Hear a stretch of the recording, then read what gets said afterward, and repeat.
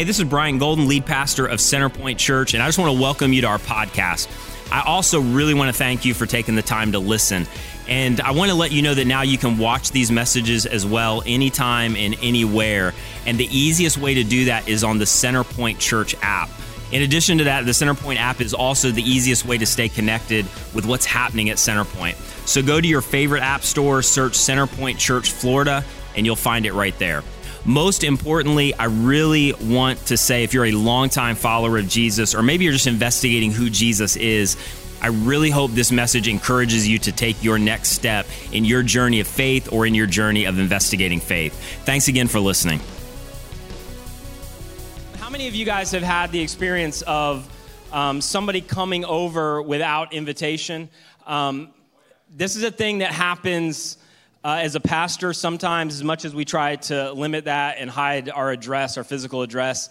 When you have a baby, it's a big deal because there's so many generous people and they want to give you food and all that stuff. And when we had our third kid, Brax, we had, people, agree to give meals. And I had a good friend of mine that, hey, they want to bring us a meal. That's amazing. That's generous. And so like, yeah, we'll bring it over. And, we will stay and eat with you. And I'm like, that's not necessary, but I thank you for your generosity. You can just drop it off. That'll be amazing. Just had a baby yesterday. And so then, well, you can think about it. And as gracious as I could be, I was like, well, I don't really need to think about it. This isn't a pray about it situation. Just, drop the food off. And then they get there the next day at the door, and they're like, hey, yeah, we just thought that we would come in and eat with you. And in my mind, I'm thinking, I thought we already covered that about 2 or 3 times. And so they just proceed to come on in our house without invitation. And more than that, there are 4 little kids, all within like 7 years old, come on in with them. Just like this line into our living room. We're living in a townhouse at the time, so there's not a lot of room. So all of the living space was downstairs. So over the next hour and a half, they proceed to eat a meal with us, and their kids proceed to get every toy in our whole house out on the living room floor, and absolutely everything is just a cyclone. I mean, it's absolutely unbelievable. And so we do this for an hour and a half, and then they leave, and I'm like, hey, thank you. Didn't invite you, but thank you for coming over and doing this. And when they leave, Nicole and I both just like sit in our chair and we start dying laughing because literally our house was it looked like a tornado came through. And what was so funny, we're like, never one time did we imply or directly offer an invitation for these people to come over and into our house and eat dinner with us. And yet they ate dinner with us, destroyed our house, and then left. And here we are left picking up the pieces. So the moral of the story is we're working on number 4. You want to bring us a meal? That's amazing. Don't come over to my house and eat dinner with us with your 4 kids. So public service announcement at North and South Campus. Thank you. So my point is just this, and we love people, but you know how it is. My point is just this. What we're going to talk about in this series, the pain, the hurt, the brokenness, sometimes getting on the other side of things and feeling like it's already shattered and in pieces and you got to pick up what's left, is that never comes with an invitation. But it's coming. And what we kind of want to talk about in this series, some big issues, but then just relevant to all of us, either campus, online, radio, all of us like walk through stuff. So whether it's just a job thing or relationship thing, all of us have experienced this. It doesn't matter what you believe. And so the real question that we want to answer in this series, Nicole's going to help me teach this series. If you thought she was leading off and you're disappointed, whatever. But I'm going to lead off the series today. She'll be joining us later in the series. But all of us have been there, and our default prayer generally is, God, get me out of this, or God, somehow remove this. But then there's other prayers that have to change because you can't pray anymore, God, get me through this, because you already had to get on the other side of it. You've already had to walk through it. And now you're starting to ask questions like, Am I going to see anything good come out of this? Am I ever going to be okay emotionally again? Is things going to be right in our relationship? And so it's not a matter of God, take it away. It's I'm left with the aftermath of this. And so what do I do now? How do I find hope when it's hurting? And all of us have been there, and it's coming without invitation. And here's really the question I want to lead the series off with. It's kind of going to set up where we go is, what do you do with the fear and the anxiety that comes with that? Because that's not coming with an invitation either. but it's coming. And I'm not talking about mental illness or a diagnosis. We're going to talk about all that stuff in this series, and we'll give you a heads up. But I'm just talking about the stuff that all of us walk through, me and you included, whether we admit it or not, where some stuff goes down, and we're left with some fear and anxiety about where we're going to go from here or where it's going to look in the future. And how do you deal with that, and how do you find hope as you walk through that? Now, here's the thing. Here's what I want to talk to you about for a few minutes this morning at both campuses, and that is the thing that we are most prone to do when fear and anxiety hits all of us is to run. That's what we're prone to do. We're prone to run maybe relationally, and we run out of a marriage or out of a friendship or out of community somewhere, or maybe we just kind of emotionally distance ourselves. We run spiritually sometimes where it gets to a point where you're like, I'm done praying. I'm done trying to believe God in this. And in some ways, we kind of distance ourselves from God. We walk away from the church, and maybe you're back today after being away for a long time. But the default of what we are prone to do, and I'm telling you, this is just truth, is that when it hits, we want to run. And here's what I want to tell you for a few minutes, and I don't want this to get weird, but you have an enemy, if you're a follower of Jesus, that wants to steal, kill, and to destroy some stuff in your life, whether it's your dream, your destiny, your marriage, your friendships, your parenting of your adult kids, whatever it is. You have a real enemy that is plotting to bring down your life.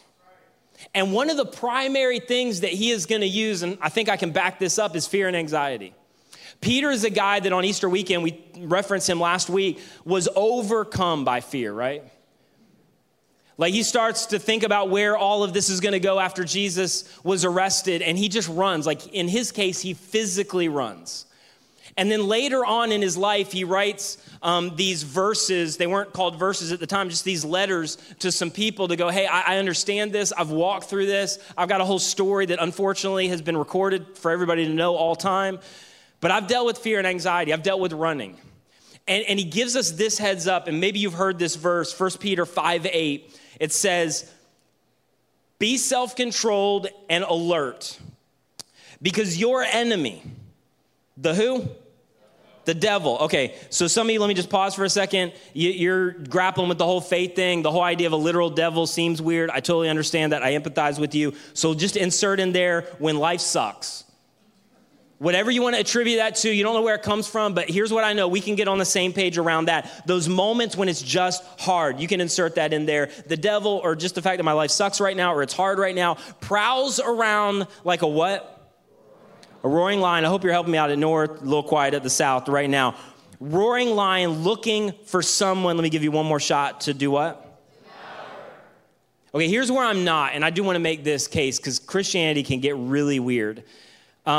Everything that you experience is not the devil. My iPhone's not working. I just feel like I'm under attack right now. No, you need to get a new charger. The devil did not sabotage your iPhone, all right? Or the guy, and let me just talk about this guy for a second, this guy that is in his workplace and he is constantly under attack for what he believes and his faith, and the enemy's coming against me, I'm just under attack. No, you might be underperforming and they're giving you a paycheck and you kind of need to hustle a little bit. That has nothing to do with the devil. That has everything to do with you're lazy and you need to start grinding a little bit.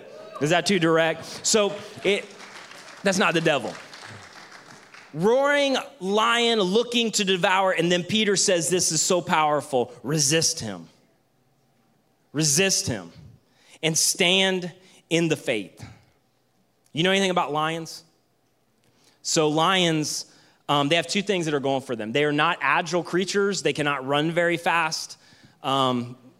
Lean in because it's pretty fascinating. They can't run very fast. They got two things that are going for them. They can hide really, really well, and they are unbelievably patient.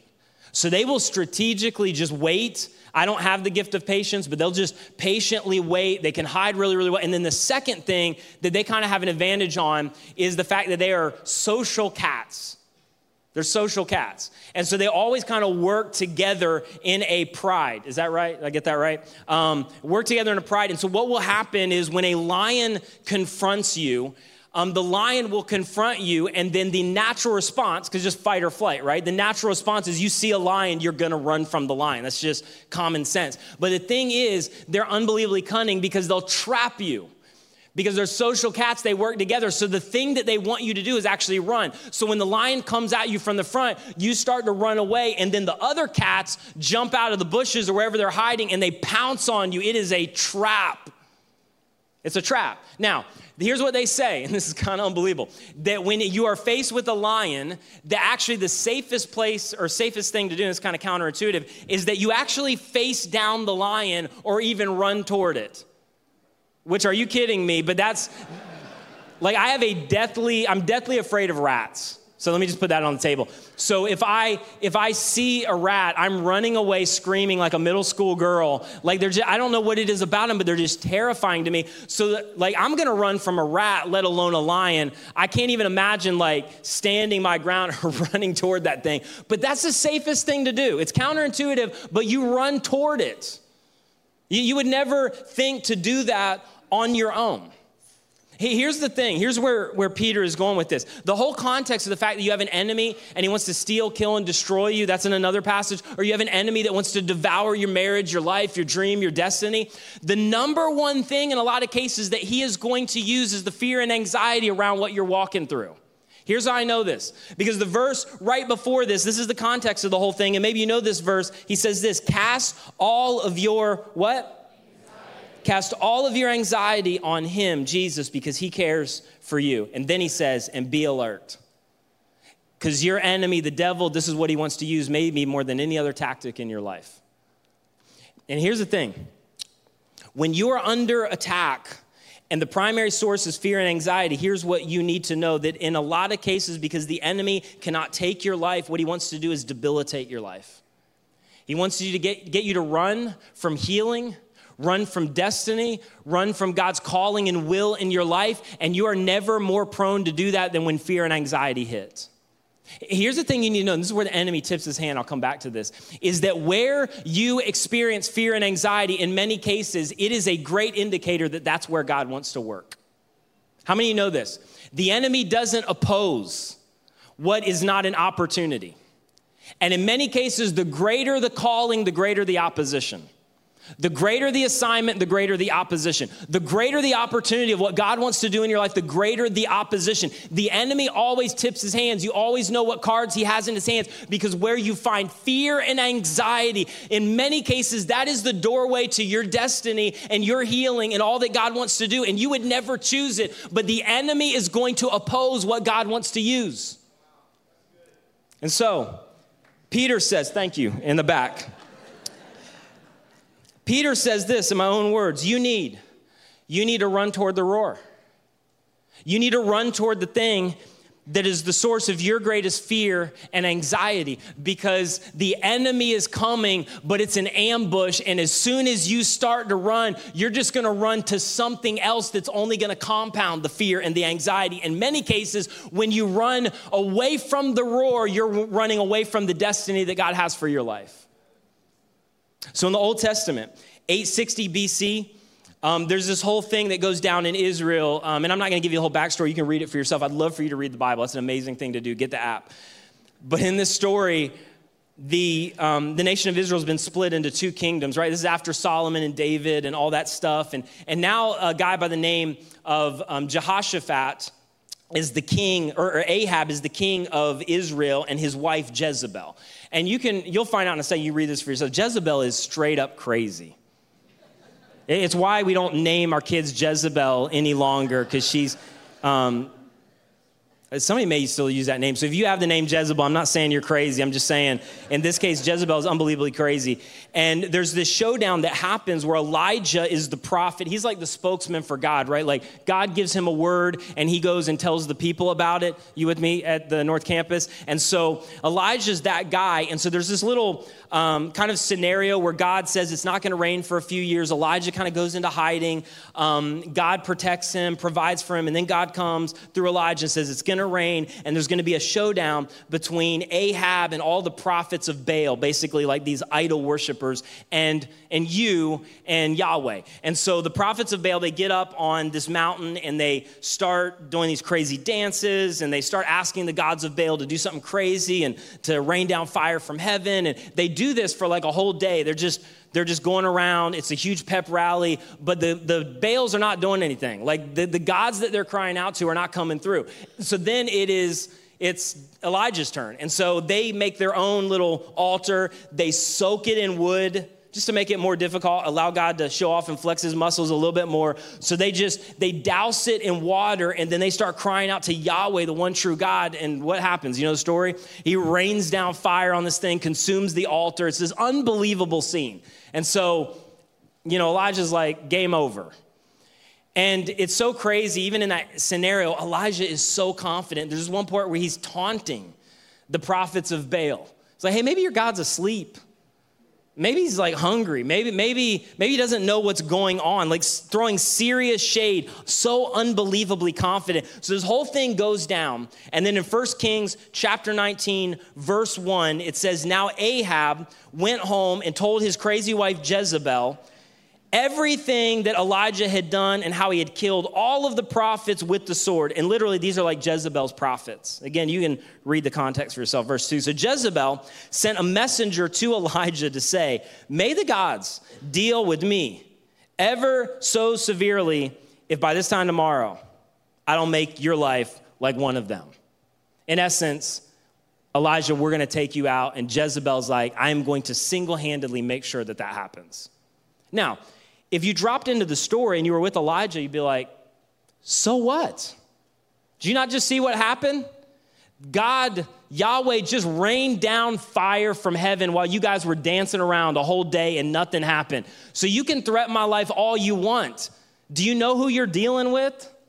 Did you not see what just went down on that mountain? Did you not just see what God did? But here's the thing. God had a unique destiny for Elijah's life.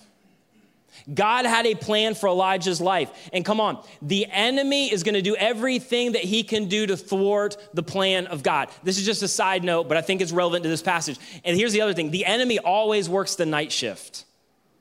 Always. See, there Elijah is. He had just seen this amazing thing go down, and it's not in the moment really what's threatening him, because in the moment, Elijah's good. What's the threat? Tomorrow. Jezebel's like, tomorrow. Right now, I'm good. But tomorrow, Jezebel is coming after me. And come on, this is what the enemy does. And in many cases, he'll work the night shift to do it, to start to come in to go, hey, I don't know if you have what it takes for this next season. I don't know if what God has placed on your heart is actually from God. I don't know if you're going to be able to stand up under the weight of what you're going through right now. So you might as well just quit. And he's constantly working the night shift to kill, steal, and destroy. And he wants to start with your thoughts. And what I want to tell you again is the greater the assignment, the greater the opposition. And Elijah had a destiny on his life. And so it says in verse 3 that regardless of what had just happened, it says in verse 3 that Elijah was, South Campus, what's the word? I'll give you a chance in a second. South Campus or North Campus, I confused it again. Give me a couple weeks, I'll get this, my bad. North Campus, what's the word? South Campus, let me give you a shot. He was what? So, all right, thank you. And here's the question, if you were facing Elijah. Elijah, do you not remember? Here's what's really interesting. I don't even remember the story of when Peter is in the boat, the same Peter that wrote that there's an enemy, the devil, that's prowling around like a roaring lion. Peter was in the boat, and he was invited by Jesus to get out of the boat, and he starts to walk on the water in the midst of a raging storm. And if you can't handle the miracle, don't miss what I'm about to talk about, because you have questions about the miracles, because there's still something for you. But he gets on the water, and he begins to walk toward Jesus. He is walking on the water. And what takes Peter down ultimately? It wasn't the immediate storm. It was when Peter started looking up and looking out at the horizon, and he started to become absolutely debilitated by the thing that he couldn't see, the wind that was raging against him. And it was in this moment where he's walking through the storm, but he starts to get focused on the next moment to go, okay, but I don't know where this is going to lead. I don't know how this is going to go down. If I get out here a little bit further, I don't know what's going to happen to me. And he sets his focus on something else to where in the moment he's okay, but it's the next moment that starts to debilitate him about where it could all lead. And the same is true for a lot of our lives, that what we're walking through in the moment, it's real, it's hard, we have a lot of questions, but it's not always this moment that's gonna take you out. It's when you get yourself focused on the things that you can't even see about the implications and where it might lead and what may happen down the road that has the potential to take you out. And fear and anxiety overwhelms you. And so in this story, if we were there with Elijah, we'd be like, Elijah, what are you afraid of? Like, have you forgotten? Hey, by the way, have you forgotten that God is outside of space and time? He's not just aware of what's going to happen in your tomorrow. He's already there. But Elijah's afraid, and he does what we do when we're overwhelmed by anxiety and fear. Are you guys still with me? I know I keep calling you the wrong campus, but are you with me at the South? No offense. He ran for his life, and he came to Beersheba in Judah. Literally, he gets a passport, leaves the country, and goes away for like 2 weeks. And he left his servant, and while he himself went a day's journey into the desert, he came to a broom tree, sat down under it, and prayed that he might die. And he got to where a lot of us maybe have gotten, where he's just like, I've had enough. And God, I don't know if I can do this anymore. And he lay down under the tree, and he fell asleep, and all at once an angel touched him and said to him, and if you have an angel show up, this is the kind of angel you want, get up and eat. And he looked around, and there by his head was a cake of bread, not some keto diet, a cake. Put a cake in front of him over hot coals, and a jar of water. And he ate and he drank, and then he lay down again in verse 7. And the angel of the Lord came back a second time and touched Elijah and said, get up and eat, for the journey is too much for you. Literally, like Elijah, you've run to this place where you're all by yourself because fear and anxiety always wants to isolate you. And you're literally killing yourself with fear about tomorrow. And so he said, verse 8, so get up, eat and drink, and strengthened by that food, he traveled 40 days and 40 nights until he reached Horeb, the mountain of God. Pause. Now here's what's really interesting to me is he's run for weeks, and he finally gets to this mountain. And the mountain that he is standing on at this point, after all the running that he's done, is also known as Mount Sinai. This is where everything went down with Moses. The 10 Commandments were given, the promises about Israel's future, about all that God was going to do. This is the place, I love this story, this is the place where the burning bush is ignited. And there Moses is, and God has a destiny and calling for Moses' life that he's going to go in, he's going to face down Pharaoh, and he's going to lead Egypt out of captivity, and it's going to change all of history. And there, staring at the burning bush, which should have been enough evidence that, hey, God, I think you can handle this, Moses starts to give all of his excuses, his fear, his anxiety of, I don't know if I can talk to these people because I have stage fright, and I can't really talk and communicate well, and I don't know what I'm going to do once I get there. I don't really have any tactic or plan, and I don't know how God's going to deliver me, and God, I'm scared to death. And he's staring at a burning bush, and God says to him, hey Moses, I am. I know you're afraid. I am. I know that you are overwhelmed by anxiety, but I am enough. I know that you don't know what you're going to do, but I am enough to give you a plan and to show you the way. And so Moses, come on, I am whatever you need when you need it if I call you, and I've given you a destiny. And so I want you to run toward the roar, and Pharaoh is your roar. And I know you don't have it in yourself. I know you don't have a plan that has come up by your own schemes, but I'm going to do it. And so run back in the direction where you are most afraid of, because on the other side of that is your destiny that's going to change history and birth the Messiah. So you got to go back. I am. And Elijah is standing on that very spot, and he knows all of those stories. And so verse 9, he went into a cave, he spent the night, and then the word of the Lord came to Elijah. What are you doing here, Elijah? What are you doing here, Elijah? Why are you here? Elijah, you've run miles away from where I wanted you. And I get the threat's real, and I understand Jezebel's crazy, and I know there's lots of uncertainty, and I know you don't know how it's going to play out, but But come on, Elijah, why are you here? Why have you run here? The question for a lot of us, whether you're listening on radio or podcast, if you're at North Campus right now or South Campus in the room, the question for a lot of us is, why have you run here? Why are you here? And the fear and the anxiety and what you're walking through, it's all real, but you've run mentally. Some of you have literally run physically out of that job, out of that marriage, out of that relationship, out of that city, thinking somehow it's going to be better. Some of us have run towards self-medication, whether it's more drinking or it's opioids, or I'm going to medicate it, or I'm going to have an affair, or I'm going to start clicking on porn. It's endless distractions. It's just I've settled into an apathy, and that's my means of running. For some of us, we've run from God. It's been a while since you've been in church. It's been a while since you've been in any kind of community. It's been a while since you've really prayed, and you're just running because the only thing that you know to do is run. And God's going, why have you allowed the threats to drive you here? Because it's a trap. And so verse 10, he replied, this is Elijah. This is the same thing that last week where the guy that's on the road of Emmaus starts filling in Jesus about what's going down. He starts to tell the author about the book. And so here Elijah is, and he's like, I just need to fill you in on some information. I would think you would know this because you're God, but apparently you don't. I've been very zealous for the Lord God Almighty. You should know that. The Israelites have rejected your covenant. You should know that too, all due respect. They've broken down your altars. Did you see that, God? And they put your prophets to death with the sword. Were you there when that went on? And I am the only one left. Elijah's like, I'm the only one going through what I'm going through. I'm the only one struggling with this. I'm the only one left who has been faithful. And now you're trying to kill me.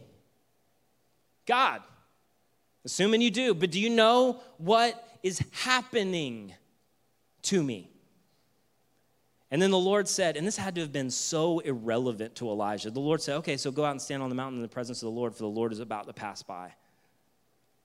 What? God, nobody believes you but me. And I don't know what you're doing. And I don't know why you haven't intervened. It's been weeks. And so a great and powerful wind, while Elijah was standing there, tore the mountains apart, shattered the rocks before the Lord. But the Lord wasn't in the wind. He's just flexing his muscle because he knows Elijah needs reminded. After the wind, there was an earthquake. Lord wasn't in the earthquake. And then after the earthquake came a fire. But he's like, I don't really need an earthquake, a fire, or to shatter the mountains. Because after the fire came a gentle, both campuses, what is it? Because sometimes the answer to the roar that is overwhelming and consuming you seems disproportionate. It only takes a whisper. It's your gut going, why are you here? It's that question going, hey, you need to go back. It's that one thing where you're going, I know that if it weren't for what I'm feeling right now, I would never choose this. It's just a whisper. And when Elijah heard it, he pulled his cloak over his face. He went out, stood at the mouth of the cave, and then a voice said to him, what are you doing here, Elijah? Why are you here? And God's like, listen, I get it. I'm not minimizing your pain. And if there were no me, I get it. But there's me.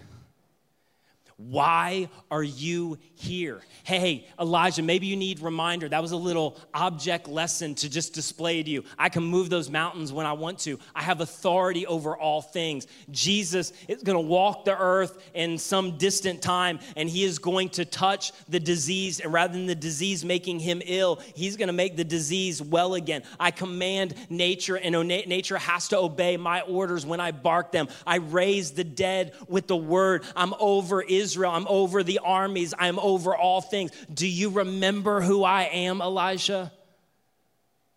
Why are you here? And he replied, I'm going to try his speech one more time. I've been very zealous for the Lord Almighty. And he starts to repeat the same thing again. And I think about halfway through it, he starts to hear himself. The Israelites have rejected your covenant. I just told you that, but you still don't feel like you're changing the subject. They've broken down your altars. They put your prophets to death with the sword. I'm the only one left. And I think he starts to hear himself, and now they're trying to kill me too. And I'm not really sure that that's a good excuse. Because you're still God, and you're still in control. And so the Lord said to him, so powerful, Elijah, go back. Elijah, go back. I get it. You don't need to fill me in again. I understand. I get it. I heard you. Go back. Elijah, I need you to go back, and I need you to run toward the roar. I need you to run toward the thing that has caused you to hide, that's caused you to run, that's debilitated you. I need you to run toward the thing that has taken you miles away and weeks away and has distanced yourself from everybody around you, including me. But I'm just telling you, Elijah, I need you to go back. Because there's something that I want to do on the other side of the fear and the anxiety that has caused you to run to this place. And so go back the way you came and go to the desert of Damascus. And when you get there, I love this. God just starts breaking it down. Anoint Hazael king over Aram. And Elijah's like, well, Aram already had a king. No, I know. I'm getting a new one. In verse 16, also anoint Jehu, son of Nimshi, king over Israel. And Elijah's like, God, are you listening? Israel already has a king. His name is Ahab. His crazy wife Jezebel is why I'm here. God's like, no, I know. Getting a new king. Replacing them. And then I love this. And anoint Elisha, son of Shaphat, from Abel Meholah to succeed you as prophet. No, but I'm the prophet. No, I know. I appreciate your service, Elijah. We're going to give you a watch for your years of service and a gift card. We're getting a new prophet. We're getting a new king of Aram. We're getting a new king of Israel. We're replacing you. You've done an amazing job. I still got some stuff for you, but we're getting somebody else. And so Elijah's sitting there before God himself who's telling him to go back. And it's this moment, I think, where the realization sets in for Elijah. Like, okay, God, so you're saying you've had a plan the whole time? Mm-hmm. So you're saying that you've had a purpose in this the whole time? Yeah. So you're saying that you were orchestrating this the whole time and you decided to not let me in on it while I've been running away scared and afraid for my life? Yeah. I didn't know that. So God's like, I know, Elijah, so what in the world are you doing here? Why are you here?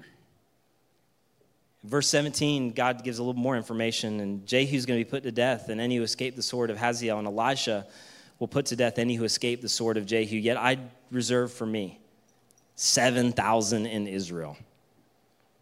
Your fear and your anxiety always wants to isolate you. I'm the only one struggling with this. I'm the only one walking through this. I'm the only one that feels this. And God's like, hey, Elijah, there's 7,000 more of you. But you have so run and so isolated yourself out of your fear and anxiety, you think you're the only one. But there's 7,000 in Israel, and their knees have not bowed down to Baal, and they've been afraid as well, and their mouths have not kissed him. So Elijah, let me just ask you one more time. What are you doing here? So let me ask you real quick. Have you run some places because of your fear and anxiety that you know you shouldn't have gone? And it's not physically. You've run to some stuff in terms of emotional distance in your relationships. You've backed away for something that you know you should have stayed put in. You've run towards some behaviors. You've run towards some habits. You've run towards some addictions. You run towards some, I'm going to drink extra. I'm going to click on it. I'm going to find an escape. I'm just going to run. I'm going to change my priorities. In some cases, I'm going to run away from God because I just don't know what you're doing and I'm just kind of done and I can't stay here any longer. But you've allowed fear and anxiety to cause you to run. And the admonition is you got to go back. And you've got to run toward the roar, because Jesus' invitation, and I think Jesus' question to me and to you is, what are you doing here? If there's no me, I get it. I'm not minimizing the pain and the anxiety and the fear, but there's me. Why are you here? And so go back. You've got to go back. And I know you're scared to death. It's why you ran, but it's a trap. You've got to go back. You got to go back and you've got to face down the relationship that is holding you back. And you are never going to be able to move forward until you go back to deal with it. You got to go back and apologize. You got to apologize to your adult parents. You got to, they should be adult parents, or I don't know how they would be your parents, but you need to apologize to your parents, and they're adults too. I just inserting that information. And you need to go back and you need to start getting help for the addiction and the habit that you're walking through. And you feel like you're the only one. You're not the only one. But you got to go back. You got to go back and have the conversation. You got to go back and reconcile. You got to go back and get help. You got to go back and tell them. You got to go back physically and try to mend some things. But you have got to go back from where you ran. And in some cases, the person that you ran from was God himself. And you got to go back. You've got to go back from where you ran. And can I just give you this little helpful bit of information? God would rather have you yell at him than ignore him. We serve a God that has entered into your pain to go, I know, I felt it, I've been there. I'm welcoming your questions. I'm welcoming your struggle. I understand your pain, because unlike any other religion, you serve a suffering Savior that entered into humanity to feel what you feel at probably an even greater degree. And so he says to you, come to me. Bring it to me. Shake your fist at me. But I want genuine relationship. And as long as you're running and there's distance, there's not much I can do, because I'm not going to force my way on you. But if you would start to get honest with me, maybe God will start to work. Listen, the thing that you least want to go back and face generally is the thing that where God is working the most. And it's the place where fear wants to keep you from at all costs. Because many times, just hear me, even if you don't believe me right now, you see this all throughout Scripture, that on the other side of your fear and anxiety and facing that and running toward that roar is where the healing is. And facing and running toward the roar of that fear and anxiety in many cases is where God's destiny is. And you would never choose this, but this is the way forward. It's Mary being visited by an angel, and God has a calling for her life, and she's got to decide whether she's going to assume the calling as an unwed, pregnant, single girl, having no idea what it's going to mean for her. It's Shadrach, Meshach, and Abednego in the Old Testament, where they're forced to bow down to these idol worshipers, and they have the choice of whether they're going to bow down out of fear or whether they're going to stand up knowing that most likely it's going to end with their life being taken from them. It's Goliath being faced down by David when thousands of people are running the other direction, and it's David that says, I'm not coming to you with my own might and skill. I'm coming to you with the armies of the Lord God. And he runs toward the roar. And in all of those cases, if they would have just submitted to the fear and anxiety physically, they probably would have lived. But it would have been the death of their destiny. The fear and the anxiety in many cases is where God wants to work. The reason those kids are so out of control in some circumstances is because God is doing something and wants to use their life in a significant way. The reason that your dream that you really feel like God has placed in your heart and it's from him seems like it's opposed on every level is because God wants to do something through that, and the enemy is not going to go easily. He's going to resist what God wants to use. And so you've got to go back and you've got to run toward the roar. And then I want to give you a second thing. And then when you go back and you face it, you need to fight like hell. Because hell is coming against you. You have a lion, you have an enemy that wants to steal, wants to devour, wants to kill, wants to destroy, wants you to self-medicate, wants to drive you into habits, wants to destroy your marriage, wants to steal your dream, wants to debilitate you for the rest of your life. And so Peter stands up and says, I've been there, but you need to resist him. You need to not go quietly. You have the choice to fight hell, to run against the roar. You have a choice to stand firm and not run the other direction. And when you do, God's going to meet you there. But here's the truth. You can't do it on your own. Well, God's not going to give me more than I can handle. Yes, he will. God's not going to tempt you beyond what you can handle. God's going to give you more than you can handle all the time. Because it is a relationship built on trust. And he's going, I want you to trust me. And in many cases where you feel the fear and the anxiety is where I want trust to take hold. So follow me. Peter says this, I want to give you more information, and then we're going to close this down. In that whole section where he's talking about that you have a lion, you have an enemy, he wants to devour you. Here's what he also says in 1 Peter 5:6. Peter, who had been overcome by anxiety and fear, says this, here's how you fight like hell. Humble yourselves. Well, I thought we were talking about fighting. No, we are. Humble yourselves. Humble yourselves, therefore, under God's, both campuses, what is it? Under God's mighty hand. In many cases, going back is going to require a breaking of your pride. It's going to require you to get to a place to go, I can't do this. I can't face this. I can't go back there. I can't. And Peter says, I know you can't. Everybody knows you can't. You need to humble yourselves under the mighty hand of God, or literally the power of God. And then when he is ready, he will lift you up and lift you out. But here's why it requires humility, because you cannot do it your way and cast off your anxiety. You cannot have control. Somebody listen to me. I know the Holy Spirit's pinning some of you to the seat, but just listen to me for a second. You cannot cast off your anxiety and do it the way you want or have control of the situation. You cannot cast off your anxiety and for some of you not get into counseling. You can't cast off your anxiety and not go back and face it in the relationship. You can't cast off your anxiety and not go get that thing out into the light so you can begin to find freedom. And the thing that is going to begin to usher in the power of God is you've got to humble yourself and recognize that I can't, and I'm placing myself under the mighty hand of God, and I'm going to allow fear to run because I don't have the power to do this on my own. And Jesus says that's the command through the writing of Peter, and then the result is what you find in verse 7. This is so good.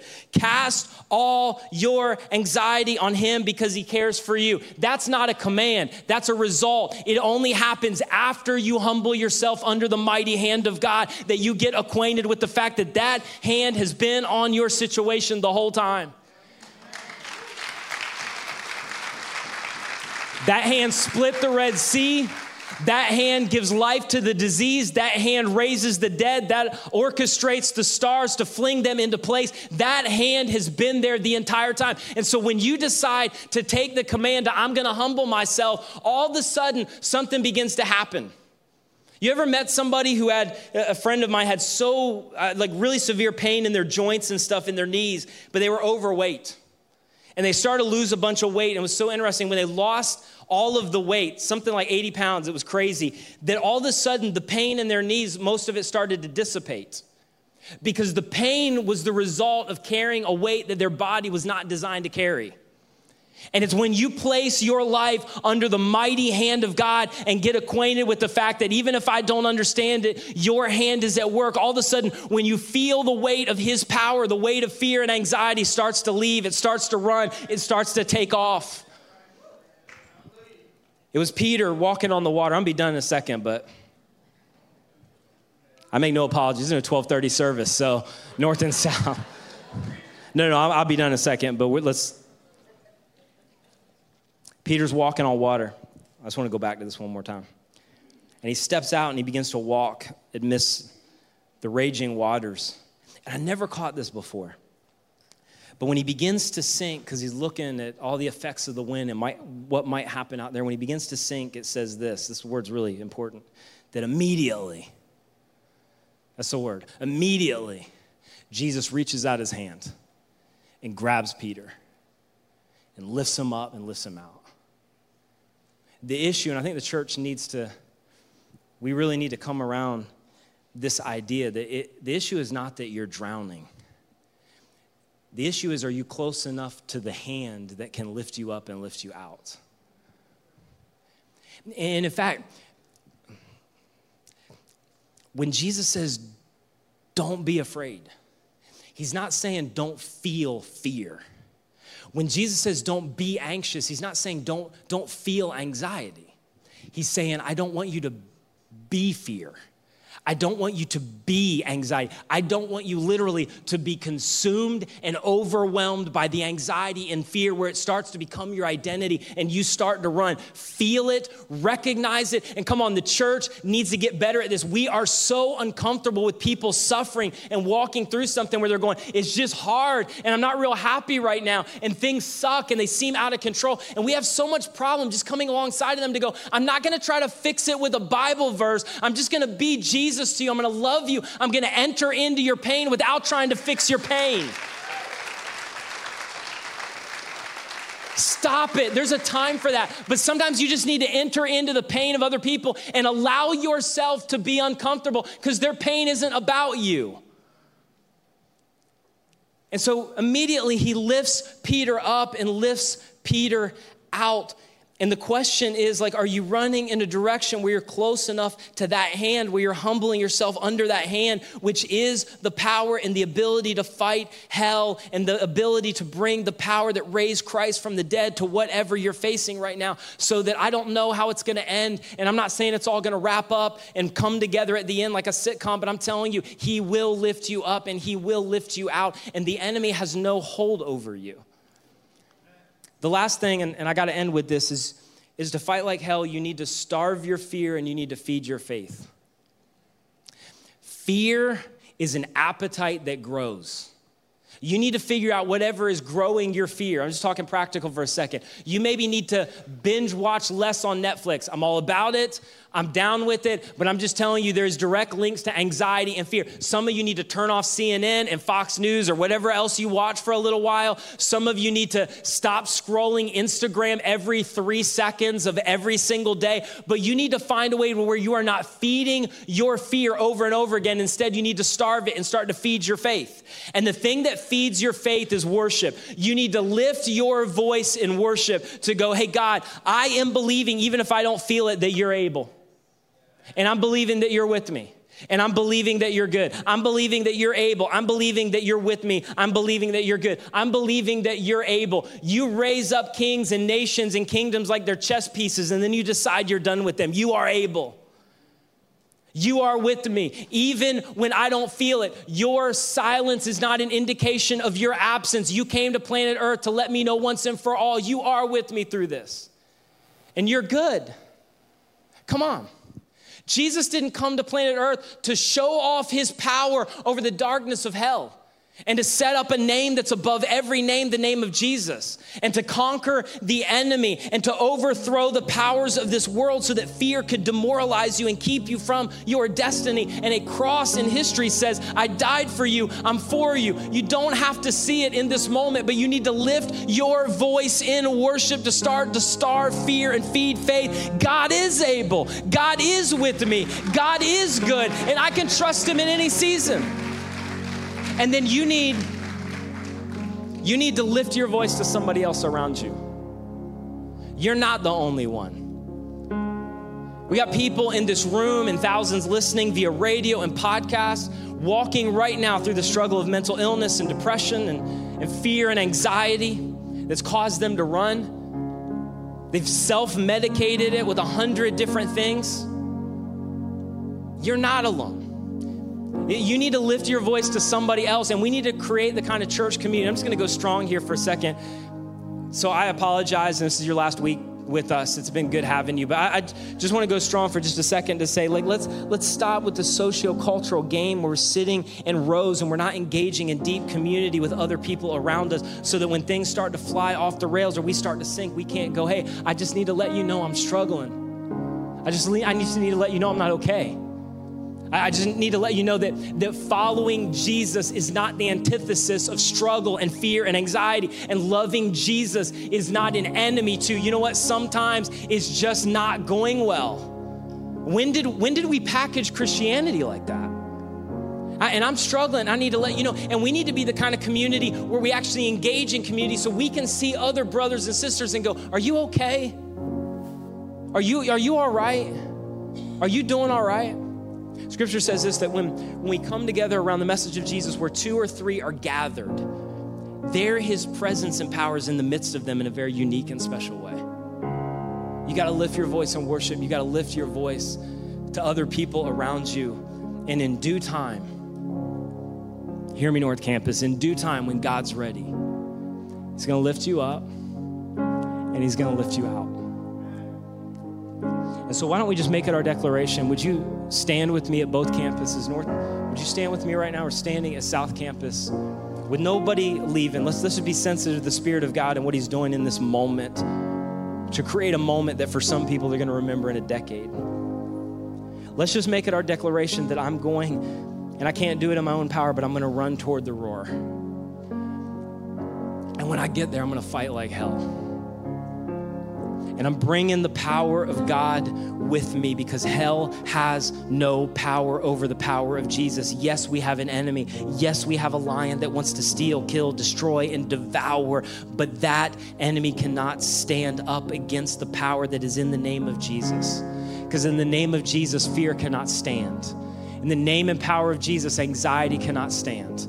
In the name and power of Jesus, bitterness and dysfunction and addiction cannot stand. Graves do not intimidate him. Death could not hold him. Jesus always gets the last word. And what I want to say to you at both campuses this morning, so that you know it, is that there is a lion, but the lion is always on a leash. There is a greater power. There's a greater authority. It is the resurrection power of Jesus that brings life to dead bones, that can bring hope out of heartache, that can bring triumph out of tragedy, that can take what you thought was over and start to breathe life into that. The same power that told Jesus to get up out of the grave, that power is at work. So run toward the roar. Fight like hell in the power of Jesus, because hell has no ability to win. And in many cases, your destiny and God's will and your healing is on the other side of that. And so you need to lift your voices today to go, the enemy will not win. I'm running toward the roar. I'm ready to fight. And Jesus, I'm humbling myself because I need your resurrection power.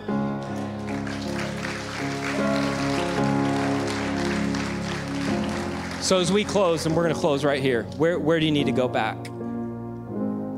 Where do you need to run toward what you've been running away from? And where do you need to stand firm and fight? Because you have a choice. So would you pray with me at either campus, heads bowed, eyes closed, and if there is something that you've been running away from and the Spirit of God is beginning to bring it to your attention in this moment or maybe 40 minutes ago. At either campus, North, I know God is moving and his Spirit is working right now physically in your midst. Would you just lift up your hand at either campus to go, there's some things that I've run away from, and now in this moment I need to run toward. Get your hand up. North Campus, get your hand up. If that's you, get your hand up. Jesus, I just want to pray right now for those individuals that, Lord, are in a sense figuratively bowing their knee to you, and just as maybe insignificant as it seems to lift our hand is an act of humility to go, I can't do this on my own, and God, I need you. I pray that where we have no strength, and that's all of us, where we're overwhelmed, that's all of us, that right now that we would just take confidence in the resurrection power of Jesus to do what we can't. And there's no promises of pain-free, problem-free, everything's going to work out. There's a promise that you've given us a destiny, you've given us a future, that you are with us, and that we're not going to run. And I pray for those individuals right now in this moment, whether physically in the room or the different places where they're listening, that if they've never come to a place to place their faith and trust in Jesus as their personal Savior. I pray this would be the moment to believe that you are God, that Jesus lived a perfect life and died the death we should have died on the cross for our sin, past, present, and future. And 3 days later, he rose again. And the basis of our hope in this moment is that we serve a resurrected Savior. And so I pray maybe this would be the moment where they would stop trusting themselves and personally place their faith and their trust in you. And we are believing this in the powerful name of Jesus. Amen. Would you guys put your hands together and just celebrate those today where God's moving and working? Hey, thanks again for listening. If you enjoyed this message, would you do us a favor and rate and review our podcast on your favorite podcast catcher? You can actually now listen to us on Google Play, Stitcher, TuneIn, SoundCloud, and Apple Podcasts. Basically, this just helps us get the message of Jesus out to more people.